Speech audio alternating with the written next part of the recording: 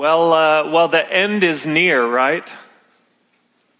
Okay, that phrase can be applied to a few different realities. Okay, the end of the school semester is near, correct?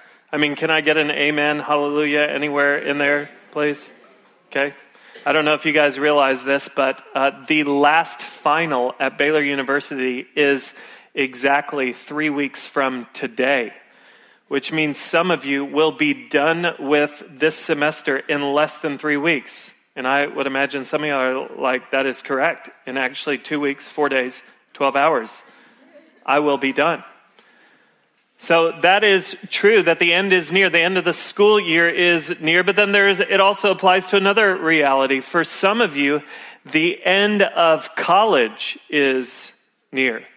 So in just a little less than a month, you're going to be walking across a stage. For others of you, the end of dating and engagement is near. And you are counting down the days to your big day, right? Here's the reality that I want you guys to think about. Sometimes the end of something is also the beginning of something. So like the end of the school semester is also the beginning of summer break. And the end of college is actually the beginning of your career. The end of dating and engagement is actually the beginning of married life. And that's what we see happening here at the end of the book of Revelation. Right here in the last 2 chapters, what we see is the end of one thing and the beginning of something else. Here in the end of Revelation, what we get is the end of this earth. And then at the same time, the end of this earth actually marks the beginning of a new heavens and a new earth. It's interesting, as we have journeyed through the book of Revelation, what we have seen is all of these different pictures of the end of this world. And so there's been multiple times throughout the book where we just see Jesus take this place out. And it's very graphic. You see the sky kind of rolled up like a scroll, and you see mountains and islands removed from their places. And you see people who don't have a relationship with Jesus Christ running into caves, huddling together, asking for rocks to fall on them so that they can avoid coming face to face with Jesus Christ. And as we have journeyed through the book of Revelation, and I've seen all these pictures of the end, they've been such sobering pictures that I want to kind of tell you, especially those of you who are kind of living for the moment. What I want my message to be to you is live with the end in mind. But now that I've read chapters 21 and 22 of Revelation, and now that I've studied them, I want my message to you to change. Because what these 2 chapters unpack is the beginning of the new heavens and the new earth. And as we look at the beginning of the new heavens and the new earth, what this passage is going to do is it is going to fuel our faithfulness to Jesus Christ. It's going to stir our hearts with hope, and it is going to ignite a deeper passion for Jesus Christ. It will ignite a more full worship of Him. So here we go, right here, at the end of the semester, at the end of the school year, at the end of the book of Revelation, I want you to be clear, one of the best things you can do moving forward is live with the beginning in mind. So if you have a Bible, I want you to turn with me to Revelation 21 and 22. Hopefully you're already there.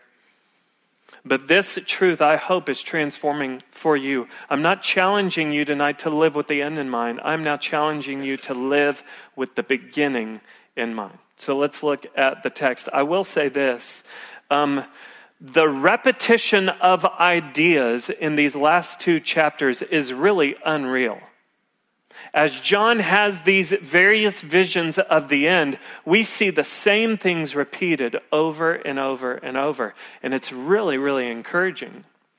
Because what we're able to do is we're able to walk away from these 2 chapters very clear on a few things that will be true of the new heavens and the new earth. The first thing that we can be clear on is this. In the beginning, faith will no longer be necessary. So imagine that. Imagine what I just said. In the beginning of the new heavens and the new earth. And just to be clear, when I say in the beginning, whatever is true in the beginning of the new heavens and the new earth will be true for all of eternity. So just know when I use the phrase in the beginning, I'm talking about all of eternity in the new heavens and the new earth. In the beginning, faith will no longer be necessary. And this is really good because you think about what Paul says in 2 Corinthians 5, verse 7. What does he say? He says, "For we walk by faith, not by sight." And then Peter in 1 Peter 1:8, he says this, "Though we have not seen him, you love him. Though you have not seen him, you love him." This is our reality as Christians right now. As Christians, we walk by faith. We do not walk by sight. Even though we do not see God, we seek to love him. And if I'm just being honest with you about my personal relationship with God, sometimes it can be extremely challenging to walk by faith. It can be really tough to walk with a God that you cannot see. And I'm just trying to be as honest as I can be. It is difficult sometimes. I struggle sometimes in my prayer life simply because I can't see who I am talking to. There's times where I will give into temptation because a fog will kind of build in my mind. And I can't see just how beautiful Jesus is in comparison to sin. There's times where I shoulder stress and anxiety simply because I can't see the all-powerful, all-knowing God that is with me every moment of every single day. Can you resonate with this at all? Do you know what it's like to struggle sometimes walking by faith instead of by sight? Well, the good news is Revelation chapter 21 tells us this. Revelation 21, verse 2, it has great news. Because John has this vision of the new heavens and the new earth. And look at what it says. Revelation 21, verse 2. "And I saw the holy city, New Jerusalem, coming down out of heaven from God, prepared as a bride adorned for her husband." Okay? So he has this vision of a new city, New Jerusalem, coming down out of heaven. And we get a little bit more information on this city in verses 9 and 10. Look at what it says. It says, "Then came one of the seven angels who had the seven bowls full of the seven last plagues and spoke to me saying, 'Come,'" now watch this, "'come, I will show you the bride, the wife of the Lamb.' And he carried me away in the spirit to a great high mountain and showed me the holy city Jerusalem coming down out of heaven from God." So I don't know if you saw that there, but the new Jerusalem, the holy city, is the bride of Christ. The bride of Christ isn't in the New Jerusalem, the holy city. The bride of Christ is the New Jerusalem, the holy city. And that might be perplexing just to kind of get your mind around that. Just keep in mind that John is having a vision. So not everything just kind of equates perfectly. But this is very important because when he's talking about the bride of Christ, what is the bride of Christ? Well, the bride of Christ is the universal church, which is the people of God. So if you're a believer in Jesus Christ, you are a part of the people of God, the universal church. And when the scriptures refer to the bride of Christ, you are a part of that. And so when we see this New Jerusalem, this holy city coming down from God, adorned as a bride for her husband, you are a part of that. And I love the fact that it uses wedding day imagery. What we see right here in verse 2 is that moment where the doors fling open and there is the bride in all of her splendor and all of her beauty coming down the aisle, being united to her groom. And this is the beautiful picture that God gives us. This is what is in store, that we, the bride of Christ, like a bride, will be united to our groom, Jesus Christ. Now, here's what I want you to think about. I want you to think about, at least in our culture, everything that needs to happen just to get to that moment on your wedding day where the bride is united to the groom? What's everything that has to happen? Well, first, the dude's got to do something. And you got to get a date. And then you got to date a while. And then you got to put a ring on it. And then you got to go through this engagement period where you plan a wedding, all to arrive at this moment on your wedding day. And I'm just speaking from personal experience, but I absolutely hated being engaged. So like if you're engaged right now, congratulations, really excited for you. I don't envy you at all. Because on one hand, it's really exciting to be engaged, and then on the other hand, it's absolutely miserable. And I would never want to do it again. I mean, it's exciting because like now you're on the clock to get married, but then it's miserable because all you want to do is be married. And so I know for Kat and I, when we were engaged, man, it was miserable having to go home at night and leave her and separate. And we were dating long distance during our engagement, so that was miserable, just having to communicate from or by phone.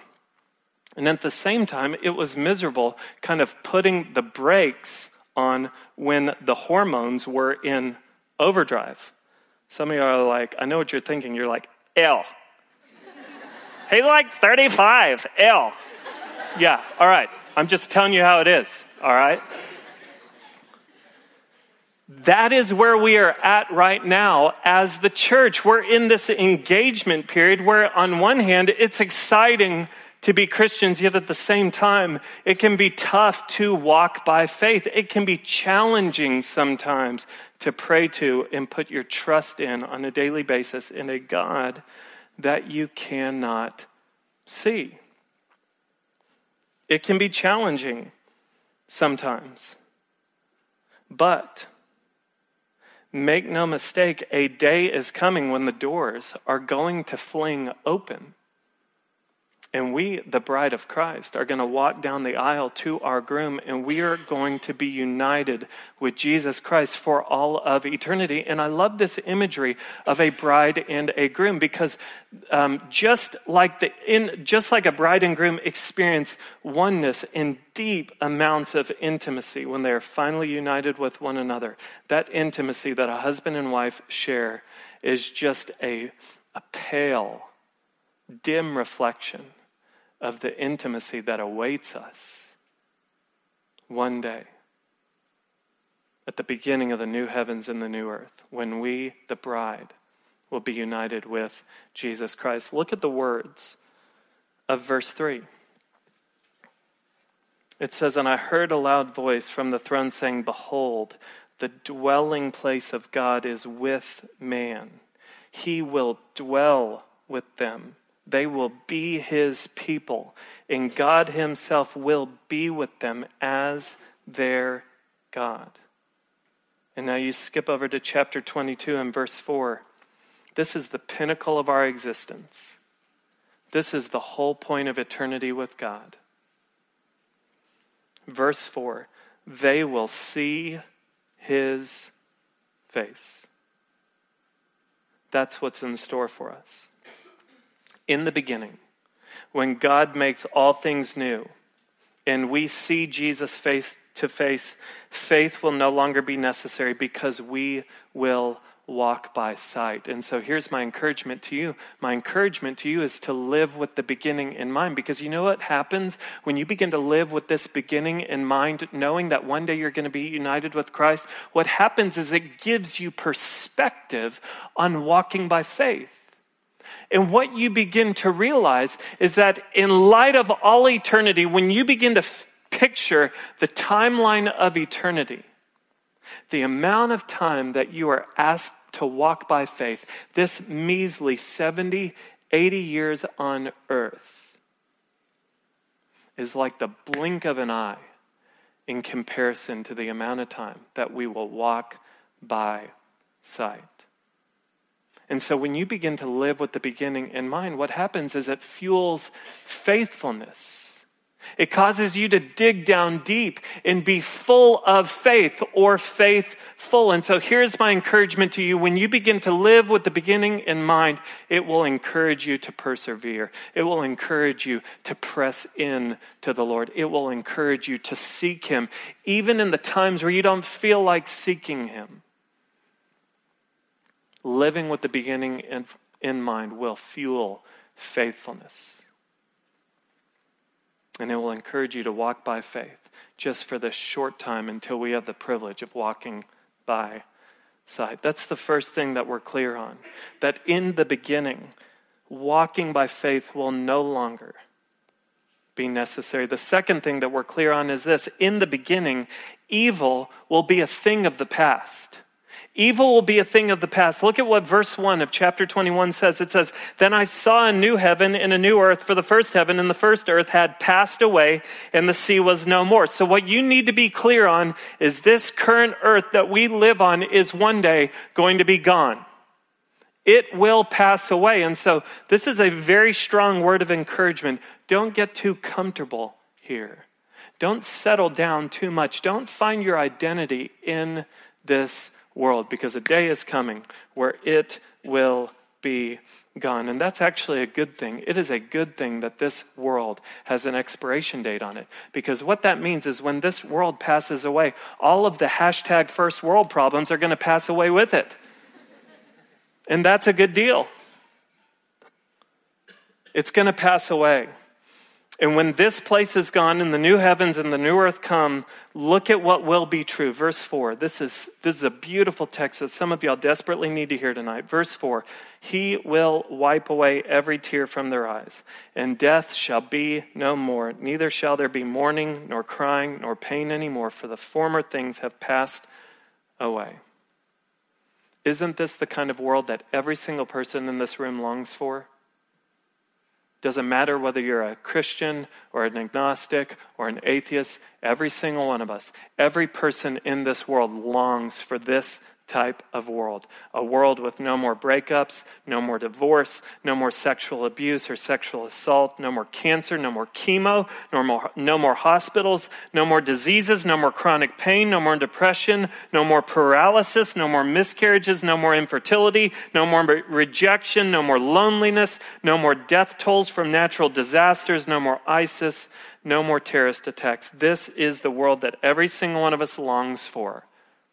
A world where evil is a thing of the past. And according to Christianity, in the beginning of the new heavens and the new earth, and honestly for all of eternity, that longing will one day be satisfied. And evil will be a thing of the past. And the visions John has continued to emphasize this. It emphasizes this throughout the rest of chapter 21 and then on into chapter 22. Look at what it says in verses 24 and 25. It says this, "By its light will the nations walk, and the kings of the earth will bring their glory into it. And its gates," this is talking about the city, "its gates will never be shut by day." Why won't the gates be shut? Because there's no reason to shut them. There's no evil that you need to keep out, because evil will be a thing of the past. And then it says, "And there will be no night." Revelation chapter 22 verse 5 emphasizes the same thing. It says, "And night will be no more." You think about darkness. This isn't just a biblical thing. In the Bible, darkness is associated with death and evil. Light is associated with light. That's just not a biblical thing. We see that in movies. In most movies where there is some evil character, they are associated with darkness. Darkness is where evil reigns and death thrives. Saying darkness will be no more. And then in verses 7 and 8 of chapter 21, what happens is John's visions kind of begin to clarify who is considered evil in God's eyes. who will be done away with. Watch what it says. It says, the one who conquers will have their heritage, and I will be his God, and he will be my son. But as for the cowardly, the faithless, the detestable, as for murderers, the sexually immoral, sorcerers, idolaters, and all liars, their portion will be in the lake that burns with fire and sulfur, which is the second death, i.e., hell. So look at this list. It says the faithless will be done away with. Who are the faithless? It's those who refuse to believe in Jesus Christ. It is those who go their entire life and reject a relationship with God. It is those who look to the natural realm and say there's nothing else. It says the sexually immoral, those who make sex their God, those who look to sex and they do not refuse any desire or impulse. They believe that life is found in sex. Idolaters, those who give themselves over, who look for fulfillment in success, status, money, and other things instead of God. And then look at this one last phrase at the end. It says, and all liars. You know what some commentators believe that was a reference to? It was a reference to those who played the part, who played the religious game. It's those who knew the right words and knew the right rituals without actually knowing Jesus. The text is clear. These people will not be present in the new heavens and the new earth. They will go to the second death or hell. And then in verse 27, I think John gives us an even greater clarification of who exactly is considered evil in God's eyes. Look at verse 27. It says, but nothing unclean will ever enter it, nor anyone who does what is detestable or false, but only those who are written in the Lamb's book of life. Those who are evil are simply those whose names are not written in the Lamb's book of life. So it's a very simple question for you tonight. Is your name written in the Lamb's book of life? How do you know if your name's written in the Lamb's book of life? Well, do you know the Lamb, Jesus Christ, or not? Do you know the one who came to earth for you? Do you know the one who lived a perfect life for you? Do you know the one who died a death, who was crucified on a cross for you? Do you know the one who was raised for you? Do you know the one who wants a real, authentic relationship for all of eternity with you? Because the day is coming when God will deal finally with all evil. Now, let me tell you why all of this is so important. The reason that this is so important to get your mind around the fact that in the beginning of the new heavens and the new earth, evil will become a thing of the past. The reason that this is so important that you realize this is because life in this world can be devastating. It can be absolutely devastating. And you need to know, not one of us will make it through this life without being devastated in one way or another by this world. Not one of us will make it through this world unscathed by the brokenness of this world. And I would imagine that many people in this room could look and just say, yeah, a breakup or a divorce or cancer or a disease, death of a loved one, sexual abuse, depression has been devastating in my life. And if that's you, let me just say, I think it's in these moments when we can be tempted to kind of give God the finger and kind of go our separate way. But you need to know that Jesus Christ is our only hope in the midst of the devastation. Do you remember, we talk about this verse a lot. Do you remember what Jesus says in John 16:33? He says, in this world you will have trouble, but take heart, I have overcome the world. What's Jesus saying? He's saying, do not expect your best life now. Don't be surprised when your life is devastated in this world. Take heart, even in the midst of the devastation, even in the midst of the disappointment, because I have overcome the world. Your heartbreak, your pain, your suffering for 80 to 100 years on this earth won't even be a blip on the radar in comparison to the wholeness and the fullness of joy that you will experience with Jesus Christ in the new heavens and the new earth. So live with the beginning in mind, because you know what happens when you live with the beginning in mind? What happens is it stirs your heart with hope in the midst of what appears to be a hopeless world. The third thing that is clear is this: in the beginning, Jesus Christ will still be the Lamb.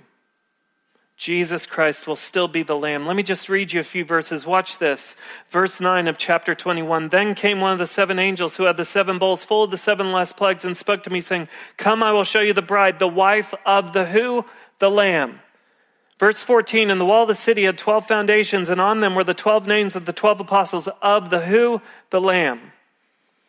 Verses 22 and 23, and I saw no temple in the city, for its temple is the Lord God, the Almighty, and the Lamb. And the city has no need of sun or moon to shine on it, for the glory of God gives its light, and its lamp is the Lamb. Verse 27, but nothing unclean will ever enter it, nor anyone who does what is detestable or false, but only those who are written in the Lamb's book of life. For all of eternity, Jesus Christ will be known as the Lamb who was led to slaughter for us. For all of eternity, Jesus Christ will be known as the Lamb who offered himself as a perfect sacrifice to God for us. For all of eternity, Jesus Christ will be known as the Lamb whose blood was shed for us. So just listen to what I'm telling you. What I'm telling you is not a day will go by for all of eternity where you will not be reminded of who Jesus is and what he has accomplished for you on the cross. Not a day will go by where you will not be reminded that Jesus Christ was crushed under the wrath of God so that you wouldn't have to be. It's interesting, sometimes people kind of lash out against Christianity, and they just don't like the idea that Jesus is the only way to heaven. But if the Bible is true, then heaven is all about Jesus. And every day we're going to be reminded, as I just said, of who Jesus is and what he has accomplished for us on the cross. So if you don't like Jesus, you're probably not going to like heaven.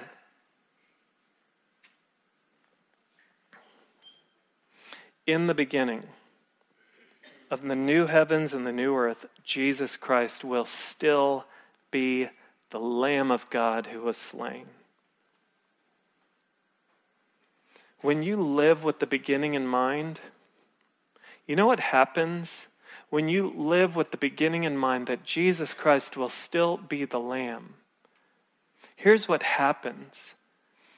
You're going to be encouraged. The more you meditate on the beginning, you're going to be encouraged to guard your heart from growing cold to what Jesus Christ has accomplished for you on the cross. And so you might be encouraged to read more books about the cross. You might be encouraged to talk to your friends about what Jesus Christ has accomplished. You might be encouraged to kind of continually change your language in your prayer life to keep your prayers about the cross fresh. You might be encouraged to discipline yourself with gratitude for what Jesus Christ has accomplished for you on the cross. And when you live with the beginning in mind, ultimately the result of all these things is that it will ignite a deeper worship in you of Jesus Christ. It will ignite a deeper worship in you for Jesus Christ. Let me just say this, and I want everyone to hear me on this. All eyes on me. Do you want to know what a sign of spiritual maturity is? A sign of spiritual maturity is this. It is a growing appreciation for the cross. It's a growing appreciation for what Jesus Christ has accomplished for you on the cross. I think a lot of times, the further we get into the Christian life, the cross and what Jesus has accomplished for us, we can become complacent toward it, and it can kind of fade in importance. And then we can begin to buy into the lie that God somehow needs us, that he needs us to kind of live virtuous lives, that he kind of needs us in this world, this postmodern world where everything is gray. He needs us to live lives that are more black and white, that he needs us to convict the world, that he needs us to go out and change the world. God doesn't need us. He's never needed us. That's not a sign of spiritual maturity. That's actually a sign of spiritual idolatry. Because what you are saying is that you are, in a sense, God. And that if change in this world is going to happen, it's going to come through you. No. A sign of spiritual maturity is a growing awareness of just how much you need Jesus Christ to be the Lamb of God who was slain.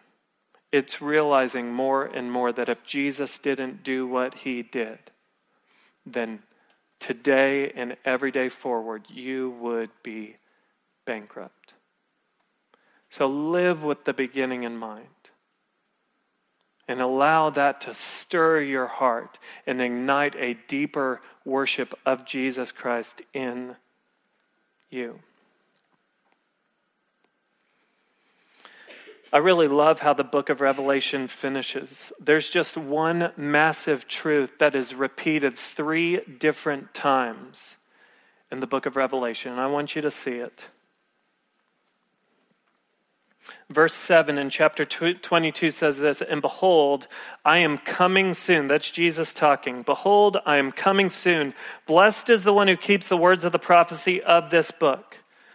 Verses 12 and 13, "Behold, I am coming soon, bringing my recompense with me to repay each one for what he has done. I am the Alpha and the Omega, the first and the last, the beginning and the end."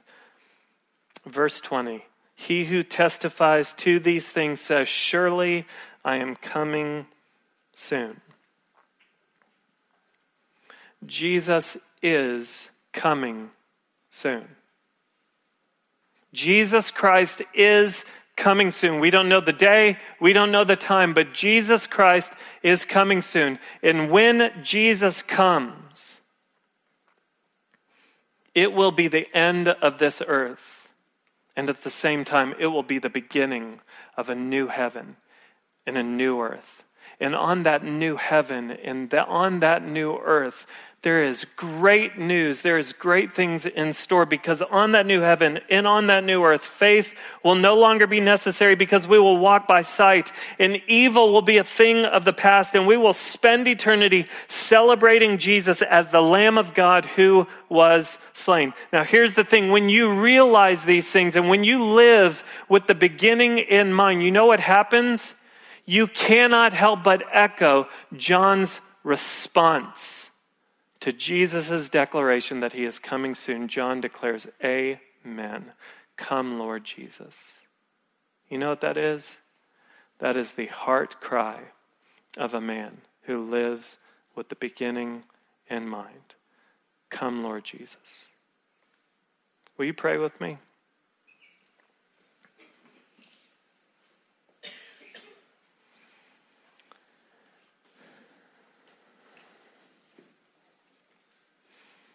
And as we pray, I'm just going to ask you to zero in on my voice. Don't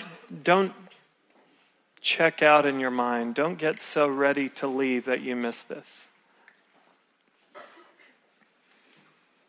We've been talking about living with the beginning in mind, the beginning of the new heavens, the new earth, a place where we won't have to walk by faith because we'll walk by sight, a place where evil will be a thing of the past, a place where Jesus Christ will still be the Lamb. I just wonder if anyone in here is, instead of living with the beginning in mind or living with the end in mind, maybe you're just living for the moment. And right now, your life is all about trying to get everything out of this world that you can. And your heart and your desires and your mind is bent on this world and everything it has to offer. I just want you to be clear. This new beginning that we've been talking about tonight, it is only available to those who have a genuine relationship with Jesus Christ. This new beginning, this new heavens, this new earth, it is only available to those who have a genuine relationship with Jesus Christ. And so with everyone's eyes closed, I just want to ask, if you are in here tonight and you want to begin a relationship with Jesus Christ, if you want to take a step towards living with the beginning in mind, the best way to do that, the best way to begin living with the beginning in mind is by stepping into a real relationship with Jesus Christ, where you open up your heart and you invite him to come in and be your lamb, the Lamb of God who was slain, the one who got up on a cross, died for your sins, and rose from the dead. If that's you, with everyone's eyes closed, this is just between you, me, and God right now. Will you just slip up your hand real quick so that I know who I'm talking to? Awesome. See some hands coming up. It's awesome. I don't want to rush past this moment. A very significant moment. You want to begin a relationship with Jesus Christ, you can just slip your hand up.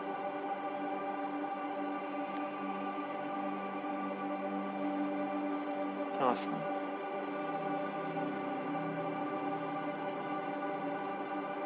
If that's you, I just want to invite you to pray with me just in the quietness of your own heart. Just declare to God what you now believe to be true. Just say, Jesus Christ, I believe that I am a sinner in need of a Savior.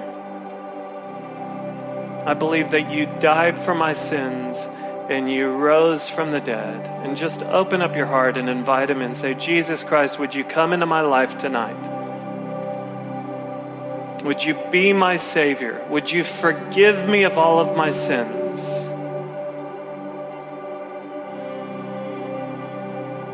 Just tell him what you want. Say, Jesus, I want a new life with you. And invite him to begin to lead your life. Say, Jesus Christ, would you begin to lead me in a new way?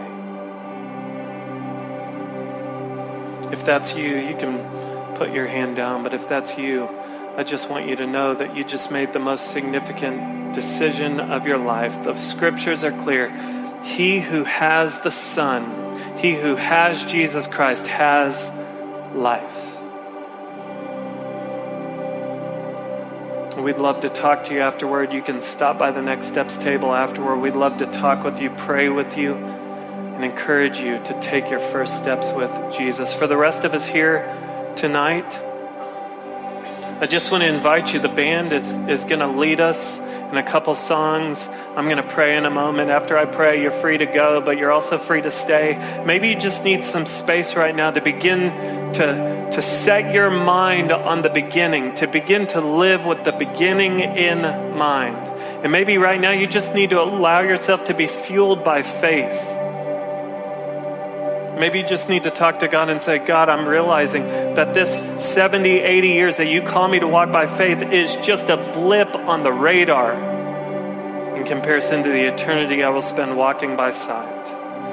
Maybe you need to allow your heart to be stirred with hope. Maybe life is disappointing. Maybe it has been devastating. And maybe just in this place tonight, you can begin to feel hope for the first time. Maybe you're here tonight and your heart has grown cold to who Jesus is and what he's done for you on the cross. And so maybe you just need to spend some moments allowing your heart to be stirred up, ignited with new, deep worship for who he is and what he's done. So I'm going to pray, and then this space is yours. You'll be free to go, free to stay. Do business with the Lord in the quietness of your own heart. Thank you, Jesus, for who you are and what you've done, that tonight there are people who stepped from death to life. There are people here tonight who realize for the first time who you are and what you've done for them, that salvation has come into this place. Your grace has poured into this place. There are people who have experienced your forgiveness for the first time tonight, God. We praise you for that. God, we want to be people who live with the beginning in mind, Lord. We praise you that there's a day where you're going to come and you're going to do away with this earth and you're going to establish a new heavens and new earth. We long for that day. So we echo John's words, come, Lord Jesus. We need you. We love you. In Jesus' name.